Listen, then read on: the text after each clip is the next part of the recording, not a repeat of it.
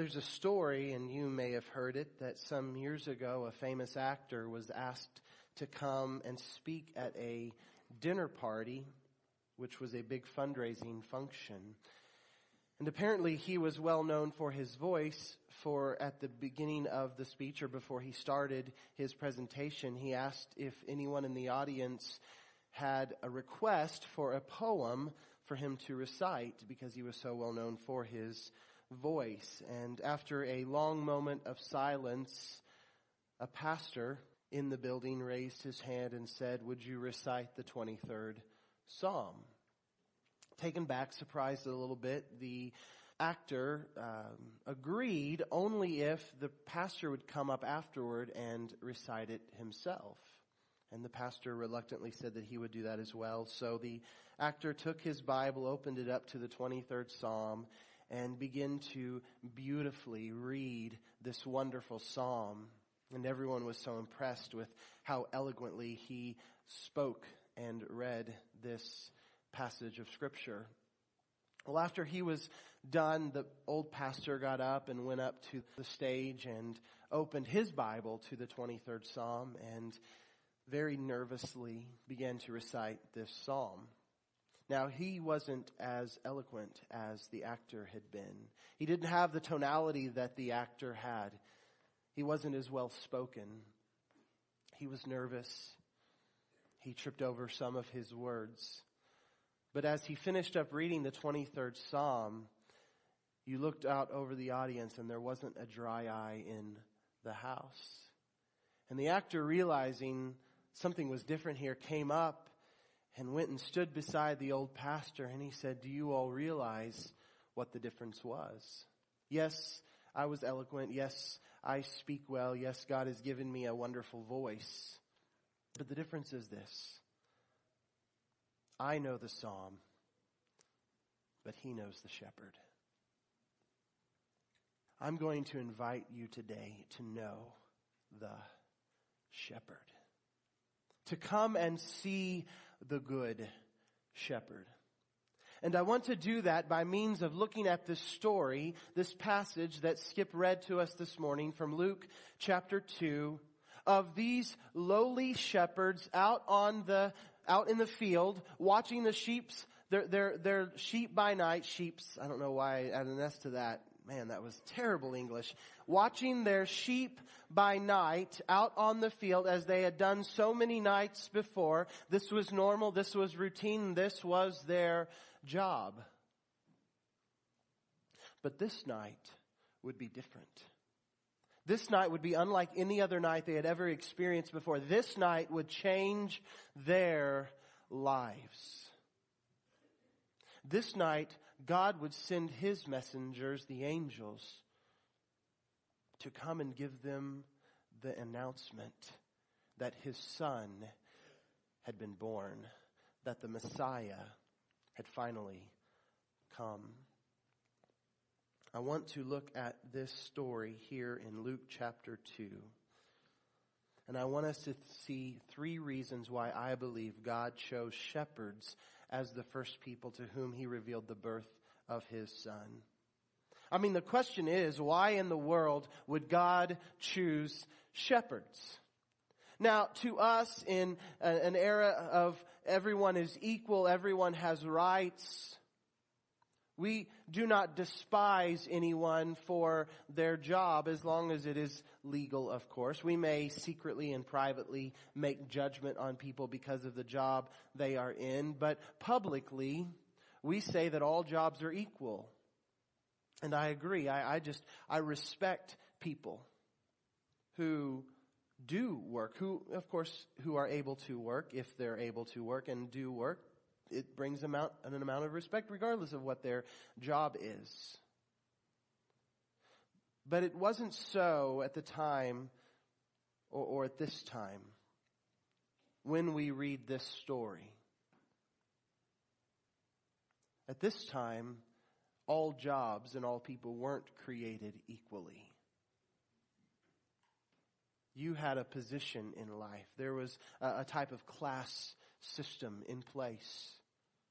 And shepherds were at the bottom. They were the lowly. They were the discarded that we talked about last week. The marginalized. This is the job you did if you weren't good enough, if you weren't high enough in society to get any other job. As Lori read, they weren't even allowed in the temple to worship because they were unclean as shepherds. They weren't trusted in court because they were considered as untrustworthy. And yet God sent the message of the birth of His Son first to the shepherds. Why in the world would God do that?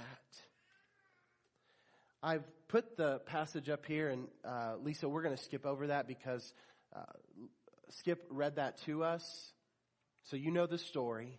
Jesus is born in a stable to Joseph and Mary as they are in Bethlehem for the census that Caesar was taking.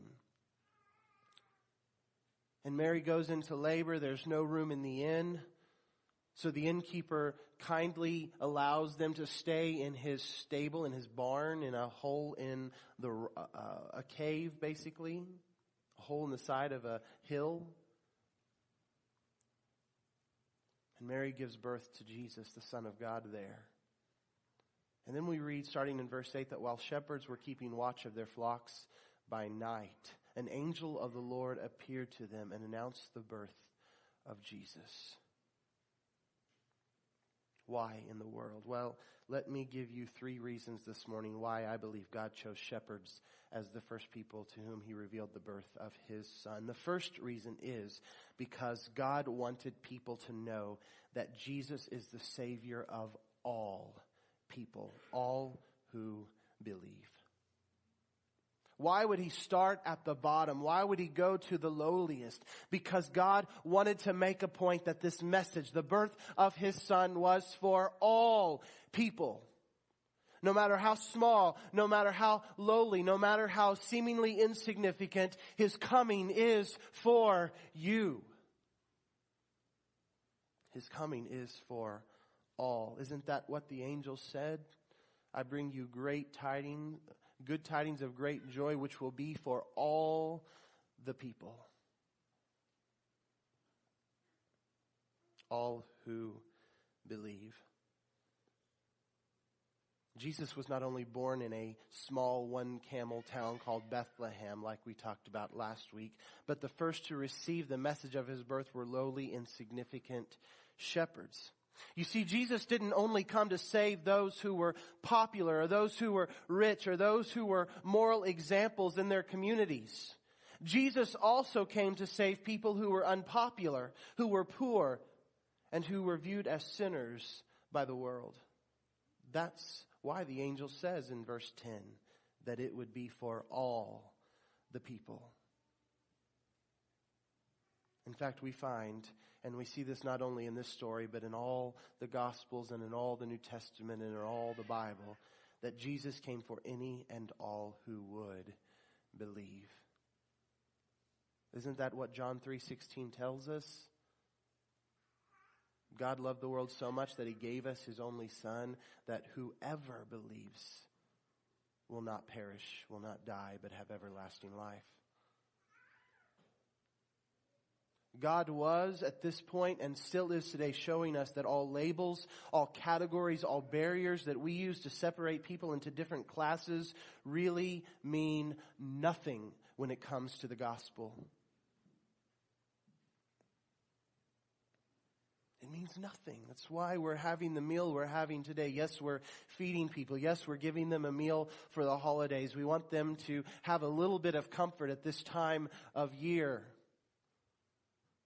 But that's not the primary reason we are doing this. And I think we all understand that. I hope that you all understand why we have this table set up, why we were taking collections last week, why we purchased turkeys, why we're cooking a meal, why we're inviting them here.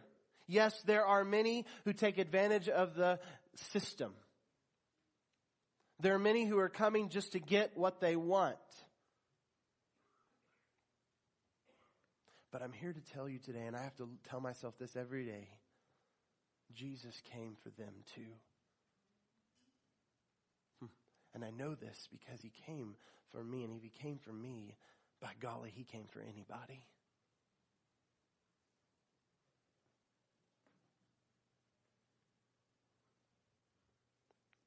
And why can I say if he came for me, he came for anybody? Because I'm no different than anybody else. Simply put, we are all sinners. So when we say, and the Pharisees said this, why does he hang out with the sinners? The answer is it's all he can hang out with because we're all sinners. Jesus only came for sinners. Now, if you're not a sinner, he didn't come for you. The problem is the Bible is very clear that we are all sinners. And the bad news is we are all sinners. The good news is he came for sinners. It means he came for you, if you would believe.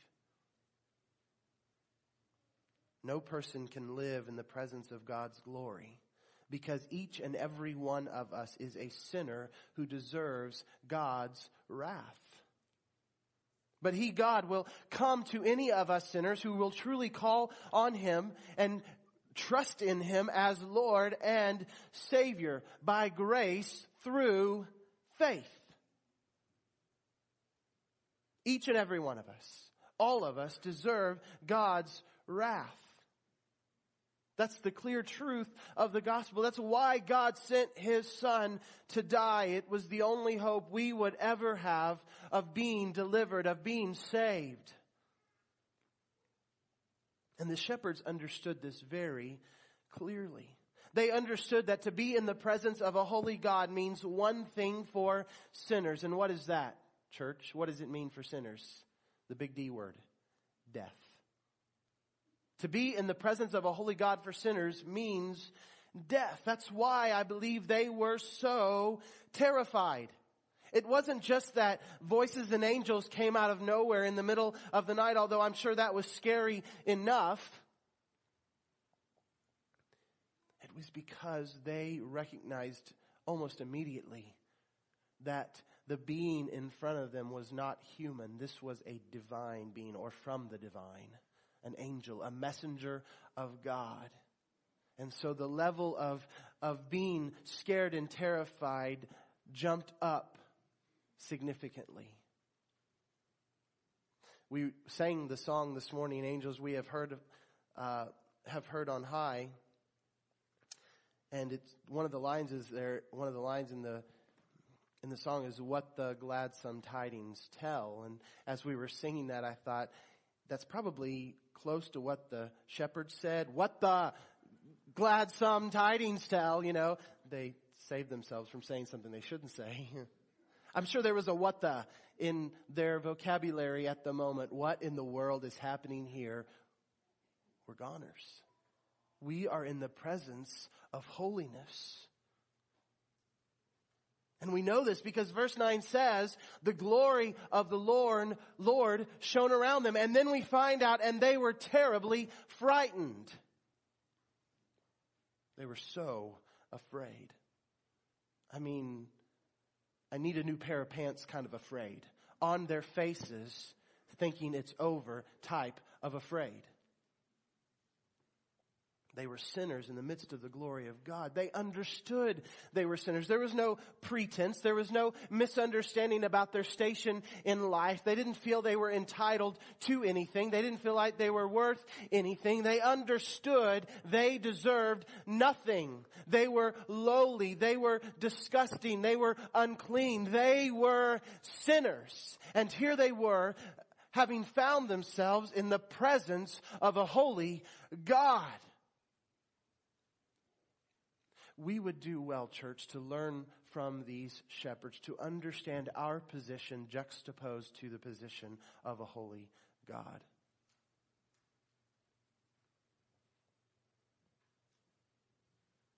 In fact, I can imagine them looking at each other and just saying, well, fellas, it's been nice knowing you, because it's over now. But then they heard these words. These words that must have filled their hearts with joy. Verse 11, the angel says, today in the city of David, there has been born for you a Savior who is Christ the Lord. Now the good news of that, of course, is that Christ the Lord is born. The Savior has been born. But I want you to understand what the angels say here that probably gave them the greatest sense of joy.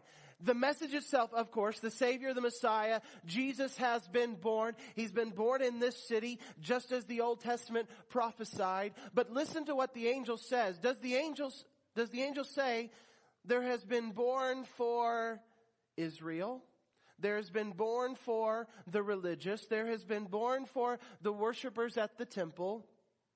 There has been born for the rich. There has been born for the worthy. Is that what the angel says? No, who did they say that he had been born for in verse 11? Who did the angel say Jesus had been born for? You. Speaking directly to the shepherds, for you, shepherds. For you.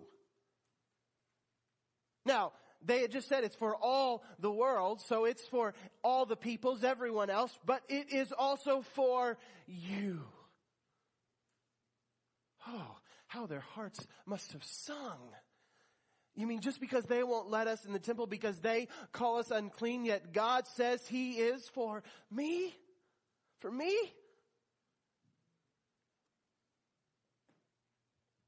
The good news is that, yes, the Savior was born. Without that news, nothing else matters. All hope is lost. Yes, He has been born. He has come to save the world.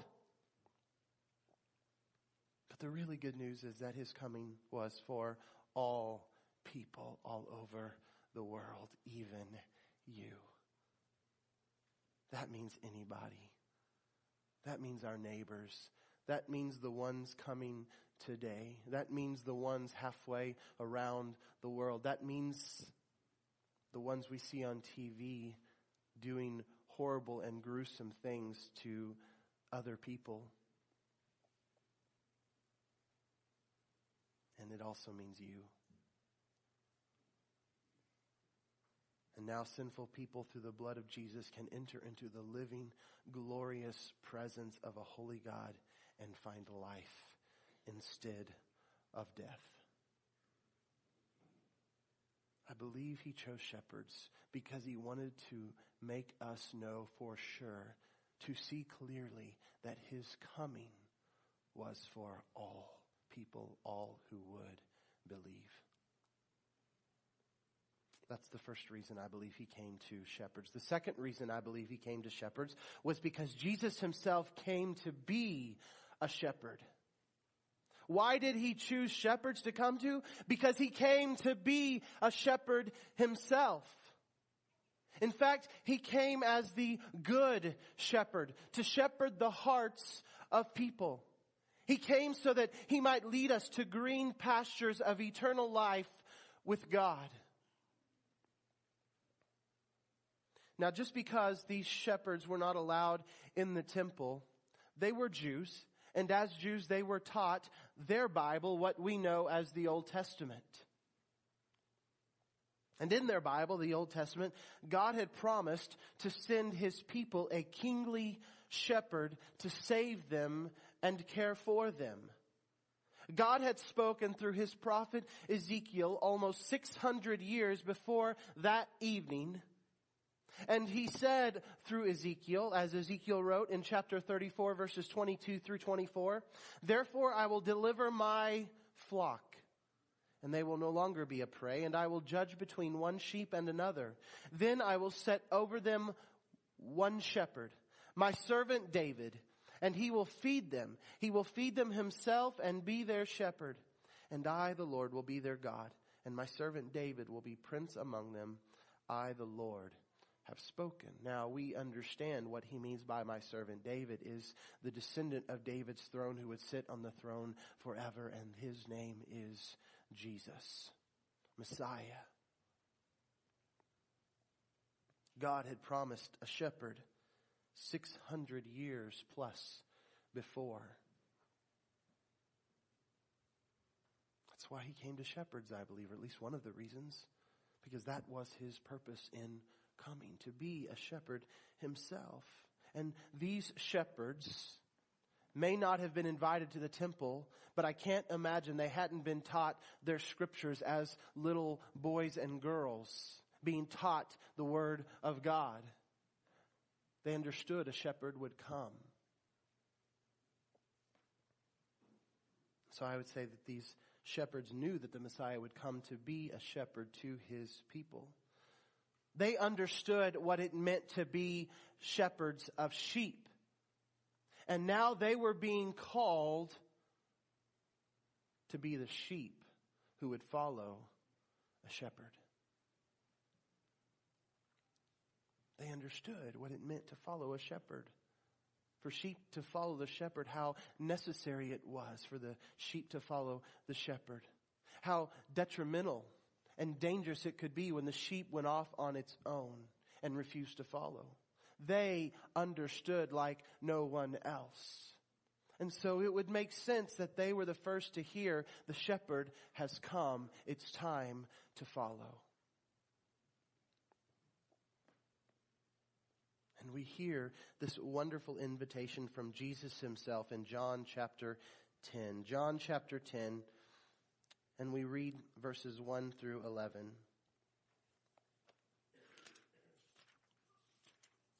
And the gospel speaks to the validity that Jesus is truly a shepherd. John 10, 1 through 11. After this, the Lord appointed 72 others and sent them on ahead of him 2 by 2 into every town and place where he himself was about to go. And he said to them, the harvest is plentiful, but the laborers are few. I'm sorry, I'm reading in Luke here. Like, man, that's not it. It's true, it's God's word. Maybe I should have finished it and then we moved on. We're just going to read the whole Bible today, okay? Turn to Genesis chapter 1. I hope you're comfortable because we're going to be here a while. John chapter 10, verses 1 through 11.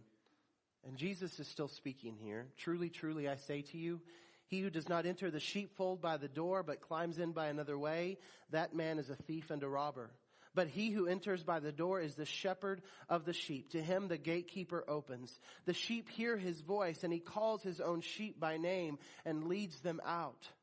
When he has brought out all his own, he goes before them, and the sheep follow him, for they know his voice.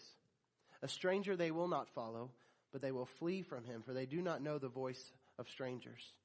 This figure of speech Jesus used with them, but they did not understand what he was saying to them. So Jesus said again to them, truly, truly, I say to you, I am the door of the sheep. All who came before me are thieves and robbers, but the sheep did not listen to them. I am the door. If anyone enters by me, he will be saved and will go in and out and find pasture. The thief comes only to steal and kill and destroy. I came that they may have life and have it abundantly. I am the good shepherd. The good shepherd lays down his life for the sheep. He is the good shepherd. What an understatement that is to say he's the good shepherd. He's the great shepherd. He's the wonderful shepherd. He's the loving shepherd. Why is he the good shepherd? Let me tell you. And let me tell you by telling you what a shepherd does so that we can emphasize what Jesus does for us. And he does it perfectly. He does it generously. He does it gracefully. The first thing a shepherd does is a shepherd provides.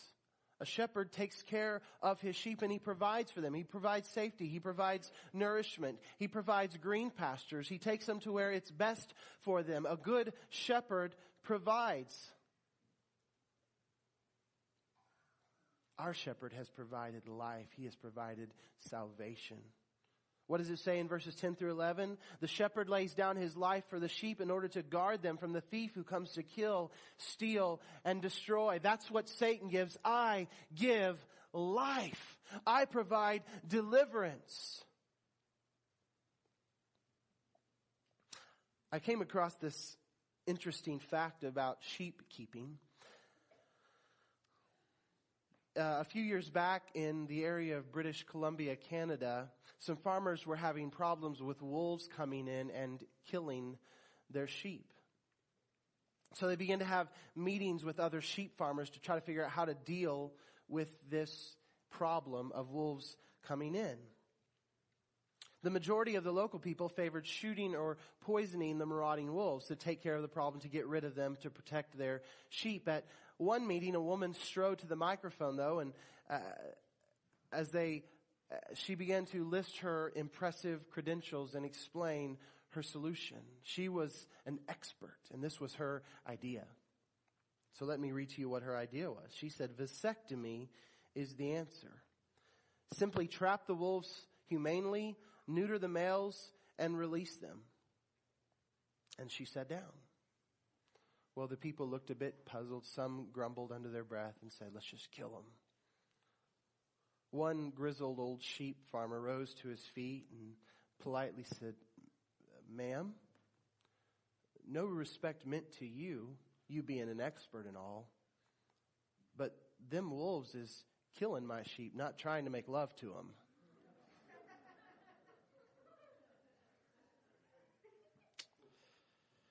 Hopefully I have a job tomorrow. I thought that was funny. The devil doesn't love you. He's not trying to be your friend. He's not trying to do what's best for you. This world doesn't have your best at heart. Sin is not your friend. Sin will not ultimately satisfy you. Your own flesh is out to destroy you.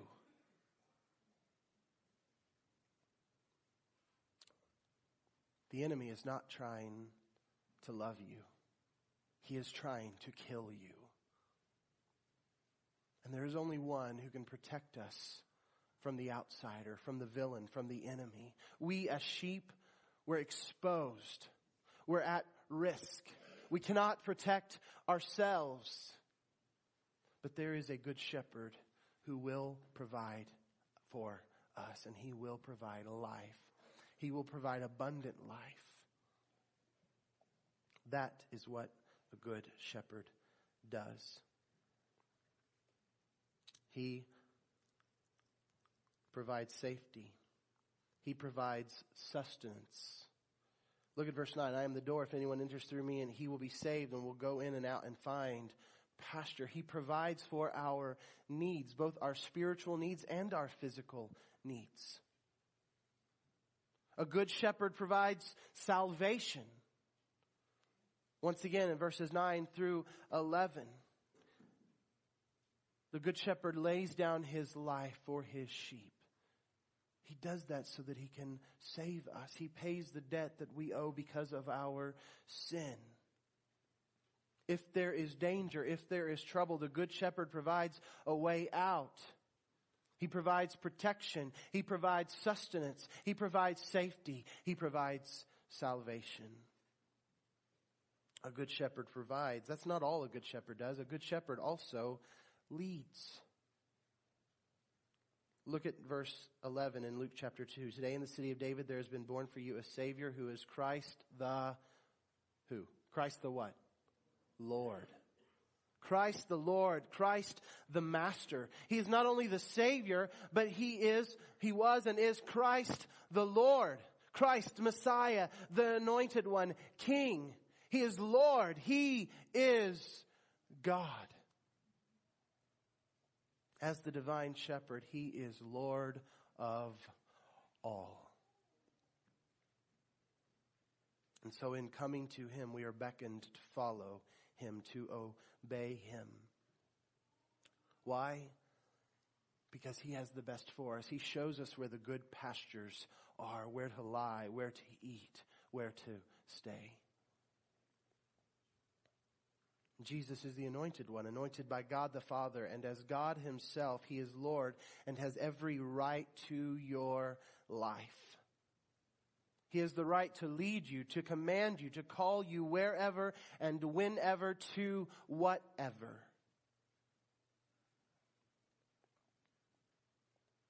A good shepherd leads. Now that's what a shepherd does. He provides, and He leads. He takes care of us. What is our job in this relationship? What does a sheep do? What does a sheep do? He follows. That's it. A sheep's only job is to follow the shepherd. Look at verse 4 in Luke chapter 2. And Joseph also went up from Galilee, from the town of Nazareth to Judea, to the city of David, which is called Bethlehem, because he was of the house and lineage of David.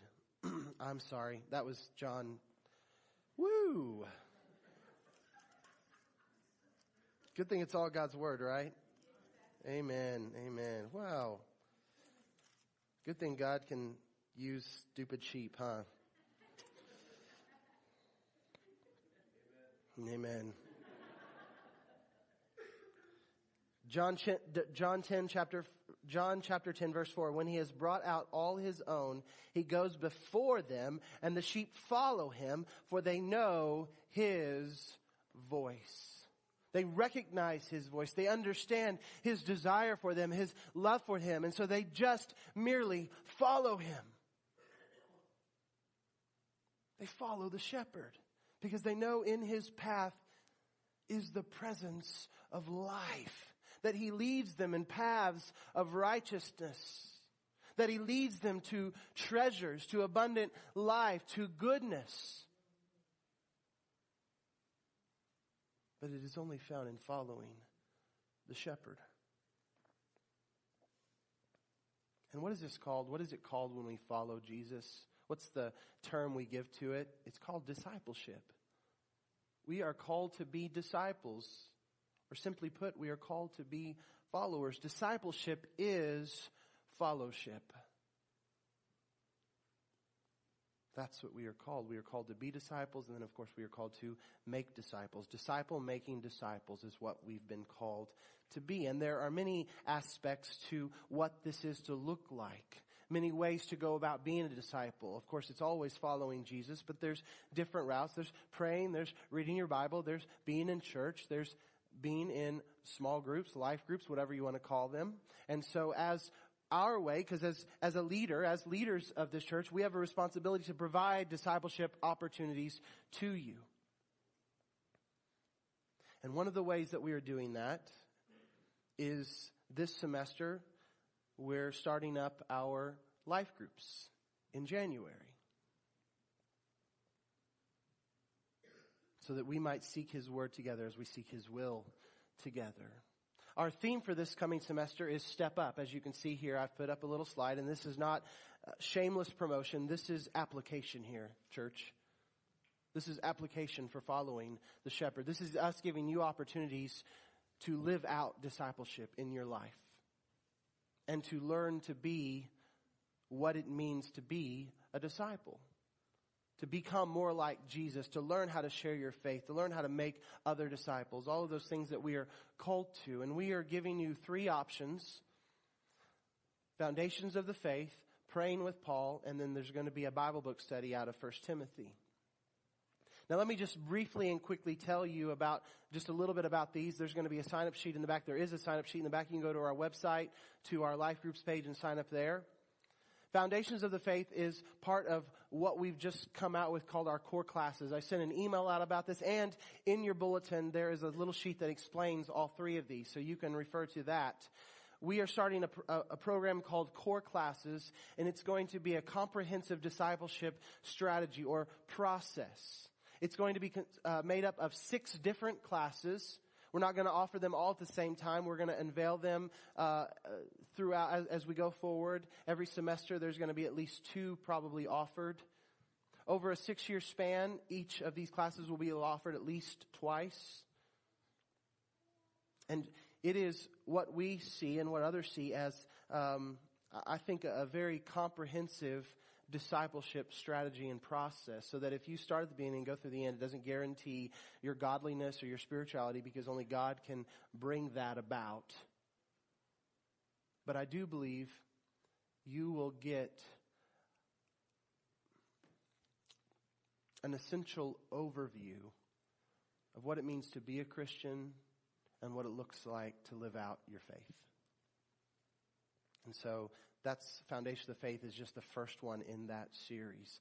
Number 2 is praying with Paul, and it looks through Paul's epistles to look at his principles of prayer that we might feel more confident in our own prayer life and pray with more power as Paul did. And then our 1 Timothy study is exactly what it says. It's a study through the book of 1 Timothy. Paul wrote to Timothy about the structure and order of the local church. And in studying what Paul is telling Timothy, we can understand the church better and how we might live within the context of the church better to glorify God more so in our life. As you can see the time frames of these studies up there.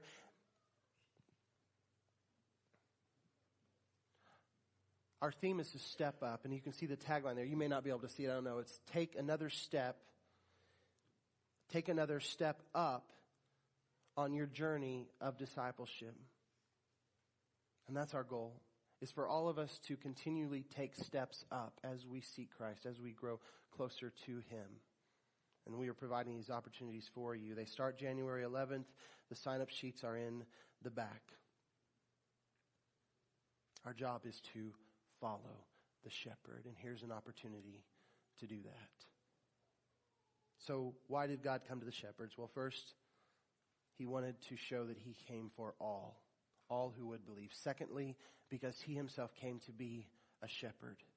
And then third, I believe He came to the shepherds because Jesus, the Good Shepherd, came to be a lamb for sacrifice. He Himself was not only a shepherd, but He was the lamb who would carry the weight of our punishment on Himself. And I just want to go to 4 verses of Scripture here to show this point. I won't labor on it. I just want to read to you from God's Word to show this to be so. Isaiah 53:7 says this: He, and this is speaking of the Messiah, was oppressed and He was afflicted, yet He did not open His mouth. Listen to this. Like a lamb that is led to slaughter, and like a sheep that is silent before its shearers, so He did not open His mouth. Jesus came to be a lamb, a sacrificial lamb for us. John 1:29, the next day, that's John the Baptist, saw Jesus coming to him and said, Behold, the Lamb of God who takes away the sin of the world. 1 Peter 1:18-19.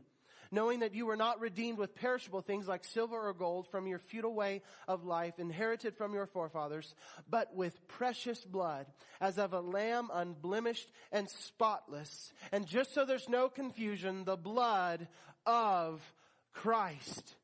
It is by the blood of Jesus alone that we are saved. My friends, He didn't just come to be a conquering king. He came to be the sacrificial Lamb of God. Like a lamb whose life is bled out of it as it dies for the sins of others. So Jesus allowed every drop of His blood to be shed on our behalf.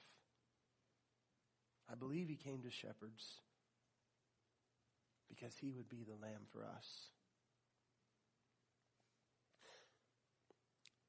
And the last verse is Revelation 7:9-17. And I'm going to make for sure that I'm in Revelation, and I'm in chapter 9, chapter 7. Oh, Lord, help me. This is why we do this together, because if I was all alone, wow, I'd be in trouble. Good thing He came for the low, huh? It's a good thing He came for idiots, too. Oh, thank the Lord. After this I looked, and behold, a great multitude that no one could number, from every nation, from all tribes and peoples and languages, standing before the throne and before the Lamb, clothed in white robes, with palm branches in His hands, and crying out with a loud voice, Salvation belongs to our God who sits on the throne and to the Lamb. Now I want us to recognize all the nations are sitting around Him, because He came for who? For all. And all the angels were standing around the throne and around the elders and the four living creatures, and they fell on their faces before the throne and worshiped God, saying, Amen. Blessing and glory and wisdom and thanksgiving and honor and power and might be to our God forever and ever. Amen. Then one of the elders addressed me, saying, Who are these, clothed in white robes, and from where have they come? I said to him, Sir, you know.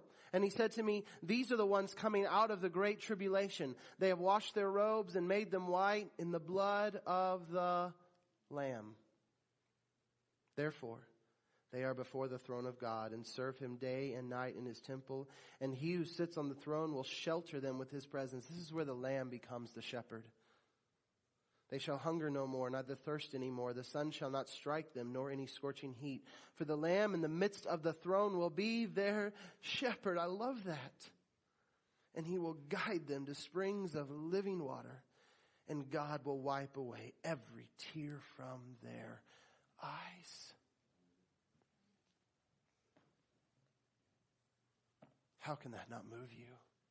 Every tear will be wiped away when we stand in the presence of both the Lamb and our shepherd.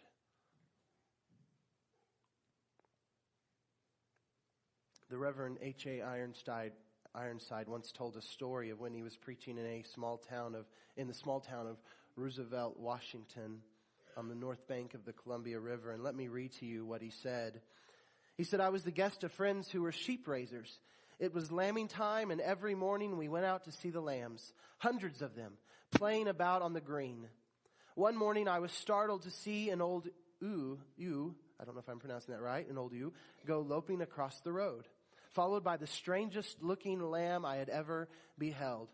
That's a girl sheep, an ewe. That's a girl sheep, by the way. I don't know why they don't just say girl sheep. You, not me.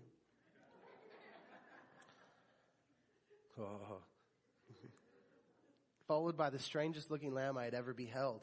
It apparently had 6 legs, and the skin seemed to be partially torn from its body in a way that made me feel the poor little creature must be suffering terribly. But when one of the herders caught the lamb and brought it over to me, the mystery was explained. That lamb did not really belong originally to that girl sheep. She had a lamb which was bitten by a rattlesnake and died. This lamb that I saw was an orphan and needed a mother's care. But at first the bereft ewe refused to have anything to do with it. She sniffed at it when it was brought to her. Then she pushed it away, saying as plainly as a sheep could say, That is not our family odor. Do you have a family odor? Yep. So the herders skinned the lamb that had died and very carefully drew the fleece over the living lamb. This left the hind leg coverings dragging loose. Thus covered, the lamb was brought again to the girl sheep. She smelled it once more and this time seemed thoroughly satisfied and adopted it as her own. Pastor Ironside went on to say, It seemed to me to be a beautiful picture of the grace of God to sinners. We are all outcasts and have no claim upon his love. But God's own Son, the Lamb of God, who takes away the sin of the world, has died for us. And now we who believe are dressed up in the fleece of the Lamb who died. Thus God has accepted us in him. And there is therefore now no condemnation to those who are in Christ Jesus. We are as dear to the heart of the Father as his own holy, spotless Son, because we have been dressed with his righteousness. The shepherd came. He provided. He protected. He provided salvation by laying down his own life. The shepherd became the Lamb. And through him, we can be saved. Anybody and everybody, because he came for all who would believe. John 10:9 says, I am the door. If anyone enters through me, he will be saved and will go in and out and find pasture. That is Jesus speaking to you this morning. That is him inviting you to come to him, the good shepherd. And so I invite you today, my friends, to come and see this shepherd. to come and see the Good Shepherd, to come and see this one who is both the Good Shepherd and the Lamb of God, who can take away the guilt of your sin. Come as sheep and follow Jesus as Savior and Lord. And He will lead you to green pastures of eternal, abundant life with God. And you will be satisfied. Father, thank you for your word. Thank you for sending your Son, and thank you for sending the message, the announcement of His birth to shepherds of all people, so that we would be reminded that you came for us as well. You came for all if we would just believe. If we would believe, you would save us. You would offer the gift of eternal life to us, to every single one of us in here, no matter how small or insignificant we feel, no matter how lowly we are, no matter how much sin we've done. You sent Him that the message might be a joy to all people, that His coming might mean the redemption of every single person if they would but believe. Oh, Father, this invitation is not from me today. It is from the heart of your Son. It is from your heart, oh God. Your heart to every single individual in here to come and to know you as a good and loving caretaker, as Savior, as Redeemer, as Lord. Oh God, if there is one in here who has rejected that message or who has just disregarded it, let today be the day of turning. Let today be the day of coming and knowing you. In Jesus' name, amen. As Greg leads us in this song of invitation, would you respond today? You can stand, you can sit, whatever you need to do to get real with God today, to make sure you know Him as your shepherd.